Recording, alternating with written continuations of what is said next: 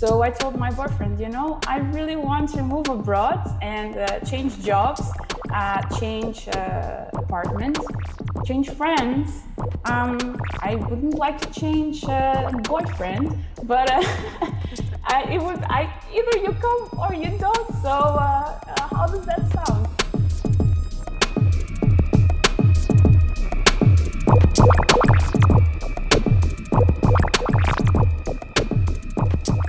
Welcome to this podcast where we talk to some of the most inspiring women in the tech industry about who they are, where they came from, their career, and the things that have made them the person they are today. I'm Fleur Poise, and joining us on the very first episode of this podcast, we have Sharon Gieske and Henriques Narciso.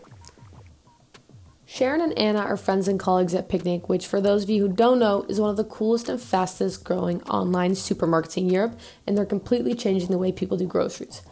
Picnic was started around 5 years ago, and their mission is really simple. They want to make grocery shopping fun, simple, and affordable. As a mobile-only supermarket, you can order your groceries through an app, and within 24 hours they're delivered at your front door for free. Not to mention that they come in an adorable electric grocery truck. What makes them such an inspiring tech company, though, is that they're data-driven and have backend systems for the whole supply chain. Known for having a strong analytical team, they make decisions based on their data, and they have AI solutions to make their supply chain more efficient. This minimizes the carbon footprint and makes their service more affordable. Sharon works as a data scientist, but moreover is a kick-ass individual who loves teaching in all regards. Not only is she a pole dance instructor, but she also dedicates a lot of her time to public speaking about machine learning and about being a data scientist. Anna works as a product owner for data engineering and is a true go-getter who knows what she wants and is not afraid to take risks. Taking a leap of faith and moving to the Netherlands from Portugal, she told her boyfriend, "I'm moving, you can either come or you don't." The epitome of a strong, independent woman.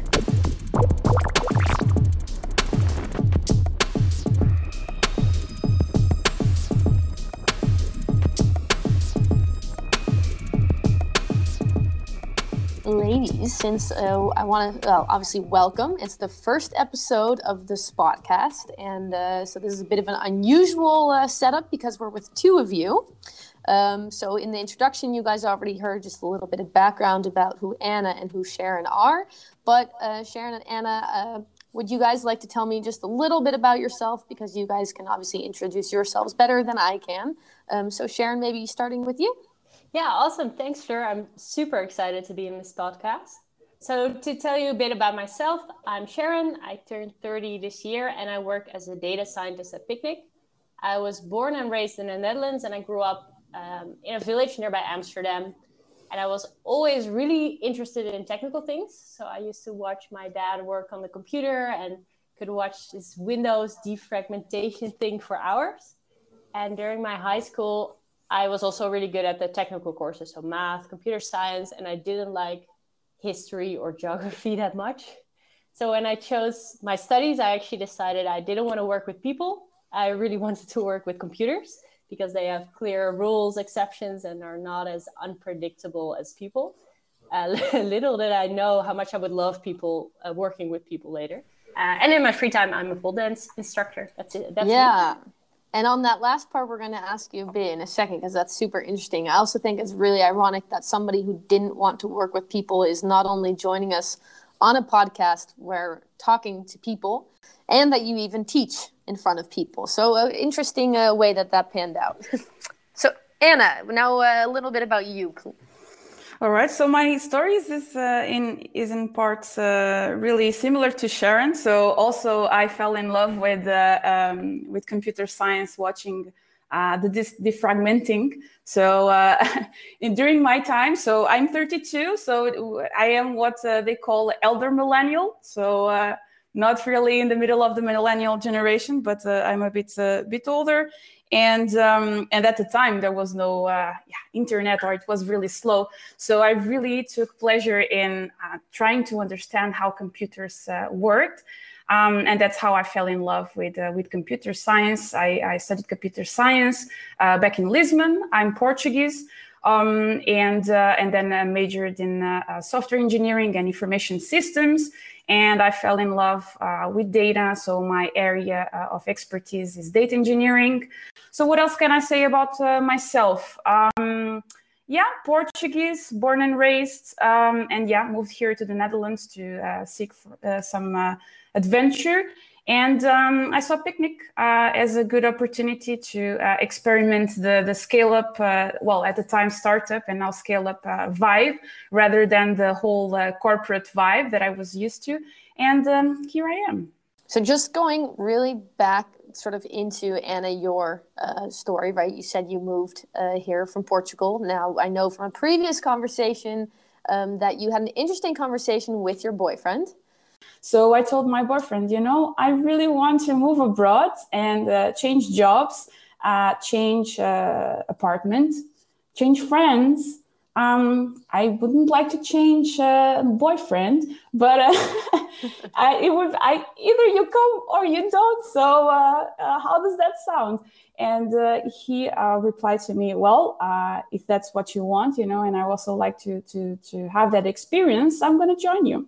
But it was a bit more cautious in the sense that he thought it was maybe just a phase. And then only after I really told him I really like this, then he started looking for a job, and then he moved afterwards. So in the end, we're really happy here. And actually, like I said in the beginning, we're renovating a house because we just bought a house. So we are here to stay. I think if I would have stayed in Portugal, probably by now I would have, I don't know how many kids. So I'm the odd one out within the family and the group of friends, still unmarried. I just tried to live as much as I could during my 20s, and now still in my 30s. And I'm really, enjoying my life. So speaking of unexpected, and Sharon, I think you know where I'm going with this one. Can you tell me a little bit about, how did you get into it? What does it mean to you? And I'm also particularly interested in what you enjoy most about it. Yeah, of course. Yeah, it can come off as quite unexpected, but actually more and more people are pole dancing nowadays. So when I started, it was around 8 years ago. So I was a student and didn't have the most healthy lifestyle. And I was really looking for something to get me out off the couch and get fit. And I really like trying out new sports. And I saw that the university gym offered a pole dancing course. So I thought, why not? Let's just try it. And I dragged my little sister along because I was afraid to do it alone. And then my first class, I was definitely no angel. I was actually a sack of potatoes, but I was completely hooked on pole dancing. So, and I think before you've mentioned in one of our previous conversations, what it does for you as a feeling of empowerment and what it's done for you from a confidence perspective as well. Could you explain a bit about that? So what I've really learned is that you learn to appreciate your body or yourself for all the amazing things you can do and not just what it looks like. So you have this amazing feeling about yourself, and it doesn't matter what you look like in a mirror. It matters that you can do it, which is, I think, an amazing thing that pole dancing offers.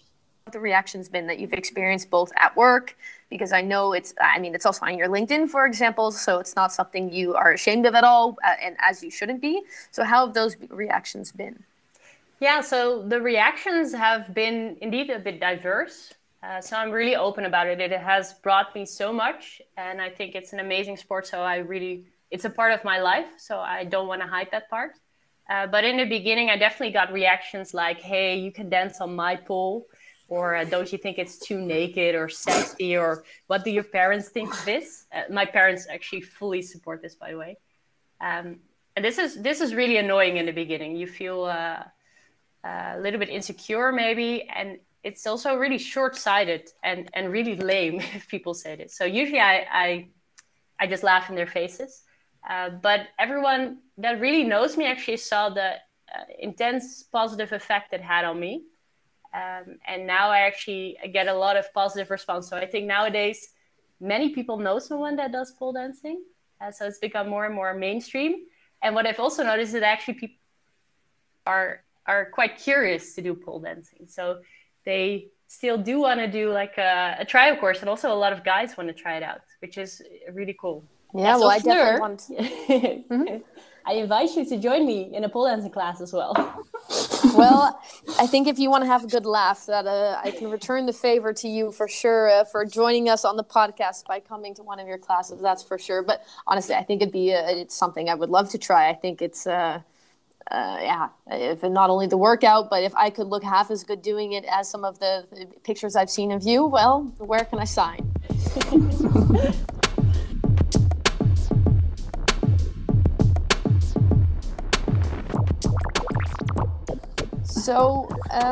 So now we have a little bit of background about who you guys are. Now, also interesting to look a bit into your individual careers. So we talked obviously a bit, in your introduction, you mentioned what it is that you guys do briefly. Sharon, can you maybe summarize to our listeners who, for example, are not from the Netherlands or are not familiar with Picnic, what Picnic does? Because ultimately it is a really big game changer, and especially when you look at how it changes the traditional act of doing groceries. Yeah, of course. So Picnic started around 5 years ago, and Picnic is one of the fastest growing online supermarkets in Europe. So we have a simple mission. We want to make grocery shopping fun, affordable. We are a market where you can order your groceries via the app, and within 24 hours, we can deliver at your door for free, which makes it super easy to get your groceries. And on the outside, Picnic is this very fun, family-friendly supermarket with cute little electric vehicles bringing your groceries. Since we're actually a very strong data-driven, technology-focused company, we have backend systems for the whole supply chain. We have a very team that makes decisions based on all our data. And we have these AI solutions to make our supply chain more efficient. And as a result, minimizing the carbon footprint and make our service more affordable. Well, you sure have that pitch down perfectly. Now, so I have to agree. My favorite part about Picnic, honestly, for anyone who has not seen the really cute electric vans driving around, they just make me smile every single time. So that is really, really fantastic. It brightens my day whenever I see them. They even have a smile in the front, There's actually male and female vehicles. So some of them have lips, red lips, and others have mustaches. So as cute as the vehicles are, I know, Anna, that's not the reason why you moved from Portugal to the Netherlands to work for Picnic. I know, now you're working as really on the data side, really working as a, data product owner. Can you explain? I mean, Sharon already mentioned that Picnic does really cool things with data. Can you maybe talk just a little bit about how you guys use data to service customers? Yeah, sure. So cuteness is one of the reasons, of course. No, of course it helps if you really believe in the business model. This is the case. So it's a really sustainable business model that I believe in. And in my job, as I mentioned before, our responsibility is to collect data from all the different systems, like Sharon mentioned, across the whole supply chain. So from the contact with suppliers, and up to the door of the customer. And there we collect all the data, we clean it, and we model it in a way that in the same place, anyone in the company can ask all the questions. So things, for instance, referring to the example of Sharon, the banana, we really like to use the banana as one example because it's actually one of our top selling products, which is in the Netherlands at least. But you can know everything about that banana. So imagine that you really deliver like a rotten banana to a customer. You can really pinpoint who picked that banana in the warehouse into the box. What was the shipment from which supplier where this banana was? What was the price? How was it invoiced? Actually, how was it delivered? What was the temperature of the box where the banana was? So maybe it was rotten because it was too hot.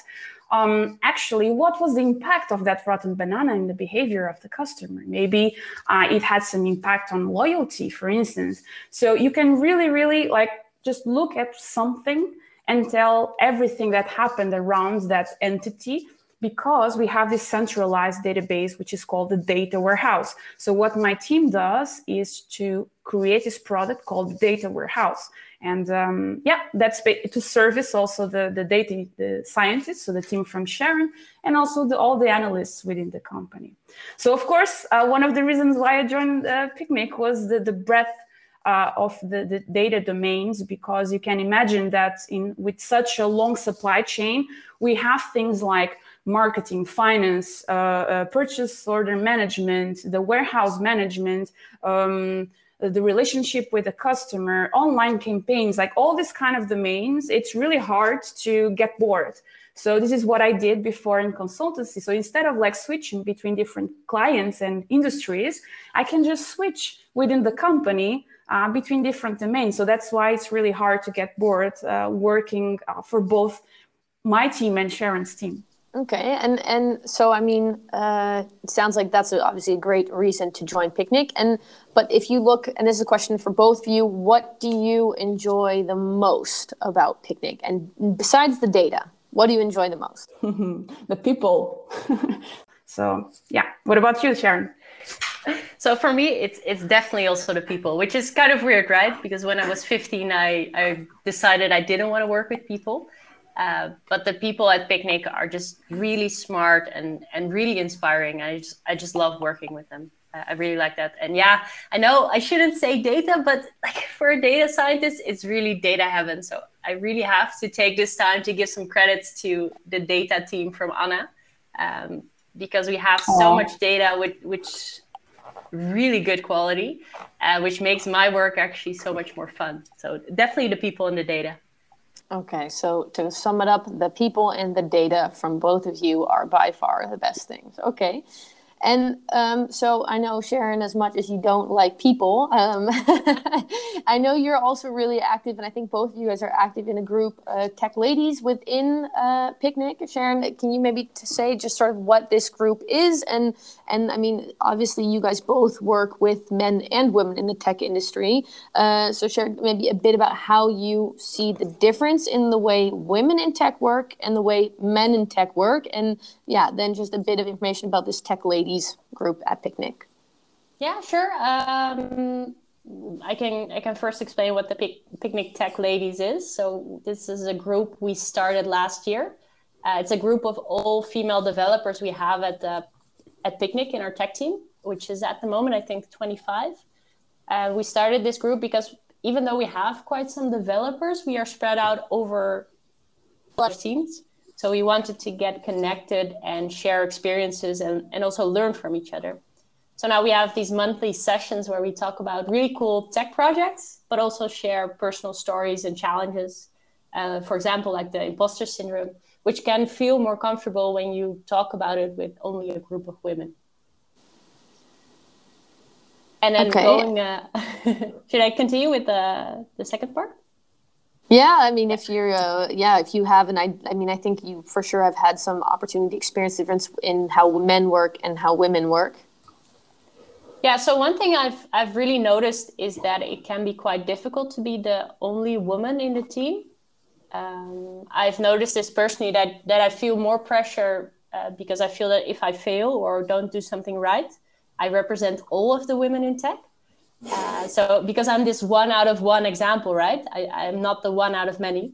So if I fail all the women in tech, which is a lot of pressure you put on yourself. So even if you don't get this pressure from your male colleagues, this is still some pressure you put on yourself, which can make it quite hard, which is a reason why it's even nicer to connect with all these other women in tech and all these other girls that are in teams by themselves. And Anna, do you feel sort of that same pressure? Yes, definitely, especially in the product owner group. So in Picnic, we are about, I would say, 15 products or so. So each team has one product lead and one tech lead most of the time. And in the product leads, I'm actually the only product owner.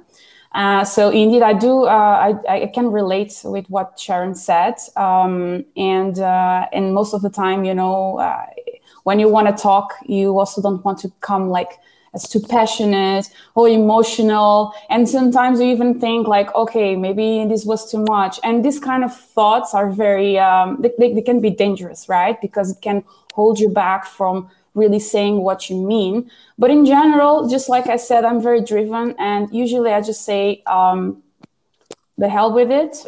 Sorry for the expression. And I just think, you know, people need to accept the way I am, and also it's a different perspective.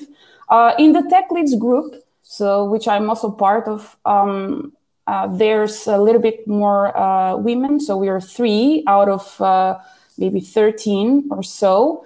And I can see, and there the sample is a bit bigger, so I can detect patterns, even though the sample is really small. So, of course, what I'm about to say is probably going to be a bit stereotypical. What I see is that in terms of leadership, we tend to be a bit more people-oriented or caring. And whereas, for instance, men tend to be a bit more fact and number oriented.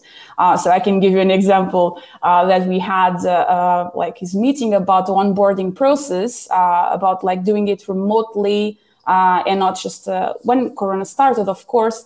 And it was really nice to see how like the women in the group felt very strongly about how important the onboarding is to make sure that people feel like they're part of the team, even if it's online. And then the guys were more, but we need data, you know, to make sure this works. We should just test it with 1 or 2 people, and then do a survey and really decide if this is the way to go. When in fact, for the women, it was like a no-brainer. Look, this has so many like human advantages that we shouldn't overthink this, because it's just good for people in general to feel like they belong. So this was like an eye-opener for me, that when I realized that we are really different. But again, a sample of 3. So I cannot really say that this is the case in all the other companies, because everyone has their own personality. Yeah, I think it's definitely recognizable. I mean, I myself were in a company where, I mean, it's an IT company. There's about 400 people. And even for us, we have quite a few women. In fact, our team here in the Benelux were with all women and 1 man. So there you see the unusual opposite effect. And I mean, I do think for a healthy balance, right, you need a mix of both, and that diversity aspect is really important. But I mean, Sharon, one of the things you said was about that pressure you put on yourself to represent the entire field. I'm curious, do you have an idea about maybe what would help to reduce that pressure? Because I think it's something that's really relatable to a lot of people. I think it's a lot of. I think something that did definitely help me is to talk about it with other girls. So I talked about this with Anna actually, and I didn't know I felt this way as well. So that already makes it feel a bit more relatable. I think also comes down to what you experienced during your studies. For example, I always was one of the few. I always got comments like, "Hey, I didn't expect you to do the studies. Oh, you don't look like the typical female tech." Same, nerd. Passive aggressive. Yeah. Yes. Microaggression, right? Yeah, during the years, even though they meant it as a compliment. Yeah. Throughout the years, you have the feeling that you don't really belong there, and you have to prove that you belong there. But for me, really realizing that this had an impact on how I am thinking at the moment and how I'm feeling does really help. And just making this, communicating this with people and making this a topic where you can talk about it instead of just pretending it's not there. I think that already really helps.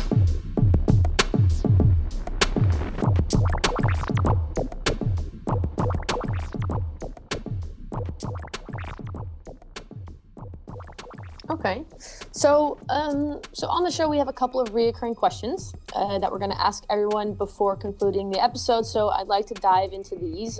They're I wouldn't say very difficult questions, but they're definitely some quite personal questions.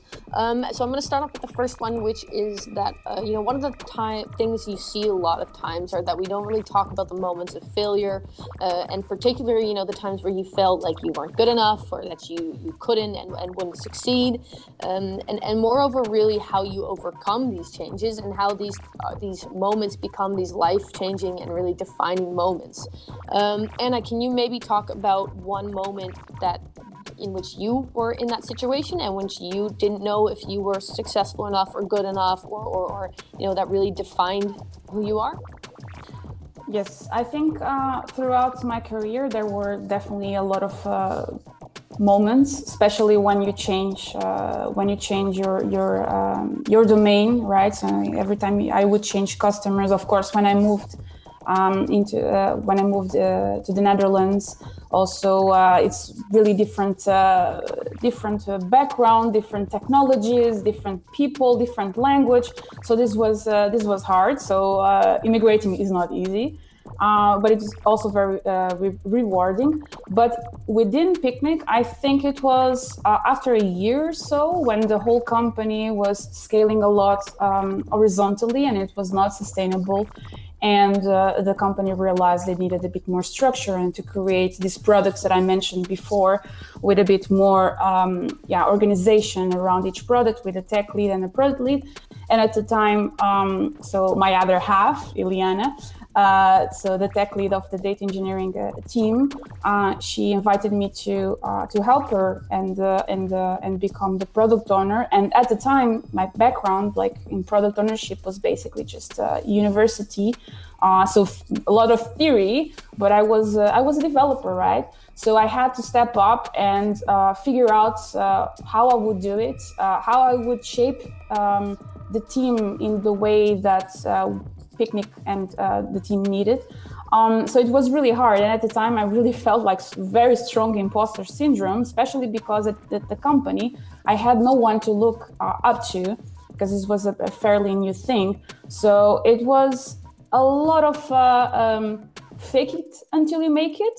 Even though, of course, I was not faking it, but for my, internally for me, because I believe that what I was doing was not really the right thing. I was not really sure. So it felt like I was faking it. But in the end, it just proved to be the ideal solution. So I was learning while I was doing the job.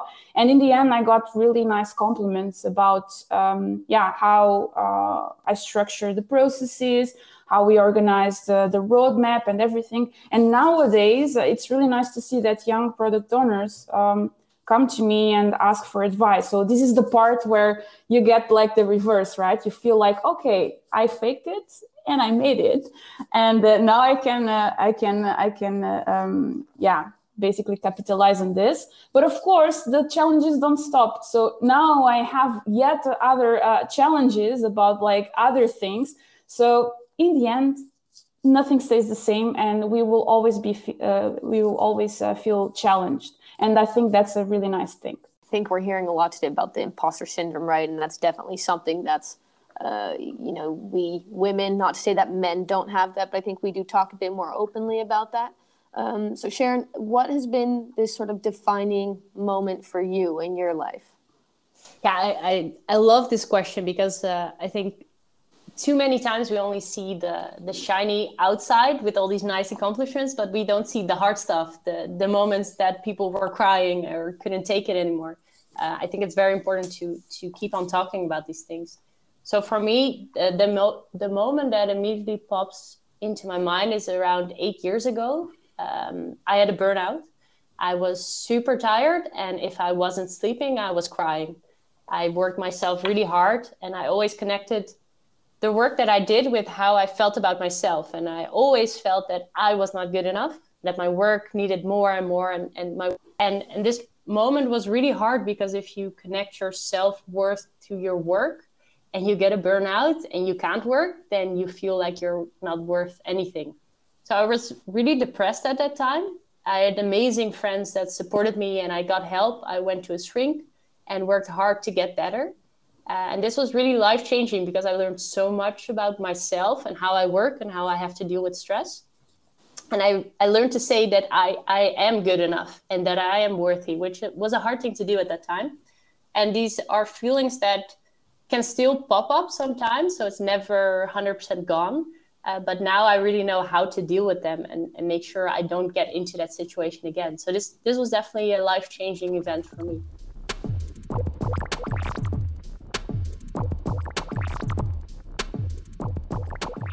So thank you, listeners. Thank you, Women Tech community, and everyone who's joining us and listening to the podcast today. Thank you, Sharon and Anna, for joining us and telling your stories. Thank you. It was really nice conversation. I really enjoyed it. Yeah, thanks so much, Fleur. I love the conversation we were having together with Anna, and I'm looking forward to the next episodes.